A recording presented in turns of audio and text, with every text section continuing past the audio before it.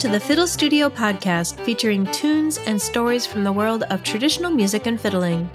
I'm Meg Welbus-Beller, and today I'll be bringing you a setting of The Home Ruler from a session at the Art House Bar in Baltimore, Maryland. Hello everyone, I hope you are well. Today we're going to be talking about making an album. I have been thinking about this a lot. This isn't really about making a big studio album where people are helping you, but this is how I made an album as an independent musician. The first thing you need for an album is a bunch of music that you play well, that is, in some way unique to you. And hopefully you have a lot of music that you enjoy playing that you want to share, more than enough from an album. You get to pick out what you want to record on the album and start to arrange it. I would say arranging is the hardest part. It's hard to say because I hadn't made an album in a while and I kind of found it all to be the hardest part. Arranging was surprisingly challenging for me. Maybe it's easier if you don't do it with your husband. It was challenging. We had to decide exactly how many times we were going to play a tune and how we were going to start it, the introduction, and how we were going to end it or put a tag on it, how to change it, basically each time we played it, what we were going to add or take away. And with our album, we did sets of tunes, so we also had to decide how we were going to transition into the next tune. But even with songs, you have to decide with each verse and chorus how you're going to change the accompaniment or do things differently, and everything needs to be planned out pretty carefully beforehand. Yeah, arranging is a lot of work. We had someone to help us with us. This was the biggest job that our producer did, was to help us arrange the music. Once you have the music all arranged the way you were going to play it on the album, and we had all the arrangements written down, then we had to practice them. Ideally, you're practicing it under some kind of pressure, because when you're in the studio faced with the microphone, you feel a little nervous. I was surprised about that. We did a couple performances where we performed basically almost the whole album, just to practice the arrangements and see what went well and what still needed work. I practiced a lot with the metronome because we used a click track when we recorded. When we got into the studio, we were at a really nice, homey kind of studio in an old church in Ithaca called Electric Wilburland.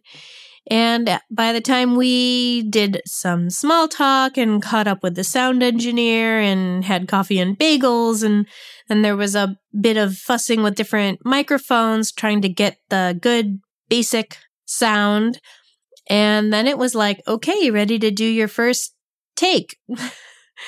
And I would say it was a little nerve-wracking, even for someone who, I record for this podcast. We just record here in our home after we practice for a day or two, so it's nothing fancy.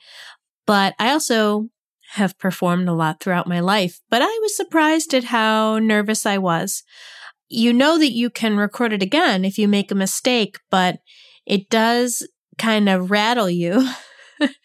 And, they ask you to keep playing through the whole thing to try to get big chunks of music that sound good that then can be stitched together later to make a whole clean track.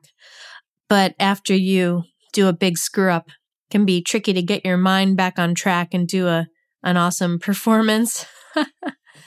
I don't know. I think I got better at it. We tended to play the best the third time. We would do 3 takes, and the third take was often the best. And so most of the time we used the third take, and then if there was a mistake, something went wrong, we would patch in from one of the other takes. Hopefully that spot went better one of the other times. A few times we tried to do a 4th or a 5th take, and by that time we were so tired and cross-eyed that it didn't usually get better. It started sounding worse. So there's all this patching that you do where you are listening in the studio and then you say like, uh-oh, what was that note?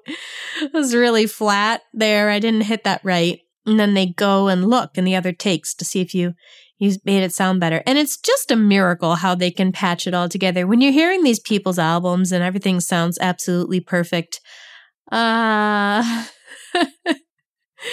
lot of that has been constructed. It's impressive. At some point, we stopped trying to make it perfect. I don't mind a little bit of a rougher sound. To me, a little too perfect can make it sound a little less like trad sort of folk music to me. I like it a little rougher around the edges. But yeah, takes, and then putting them all together. And if your arrangement is really solid, then hopefully you did something similar. So you can figure it out when you're sitting there on the couch and listening and listening and listening. Yeah, it's a little tricky. Did that sound good? Wait. Can you play the other take? Did that sound better? And, you're listening. We had to kind of figure out what kind of reverb we wanted to put on the sound, what we wanted the sound to be. I kind of hate all reverb, so I imagine I was a little bit difficult to work with. But there's a lot of work there. Then we came home. So we basically got all that done in Ithaca. We're home now, and there's still some finishing up with the mastering and finishing everything, and then we'll start uploading the tracks to Bandcamp and putting it out into the world. I've self-published several books, and it did remind me of writing a book in that it felt like a process you could get better at.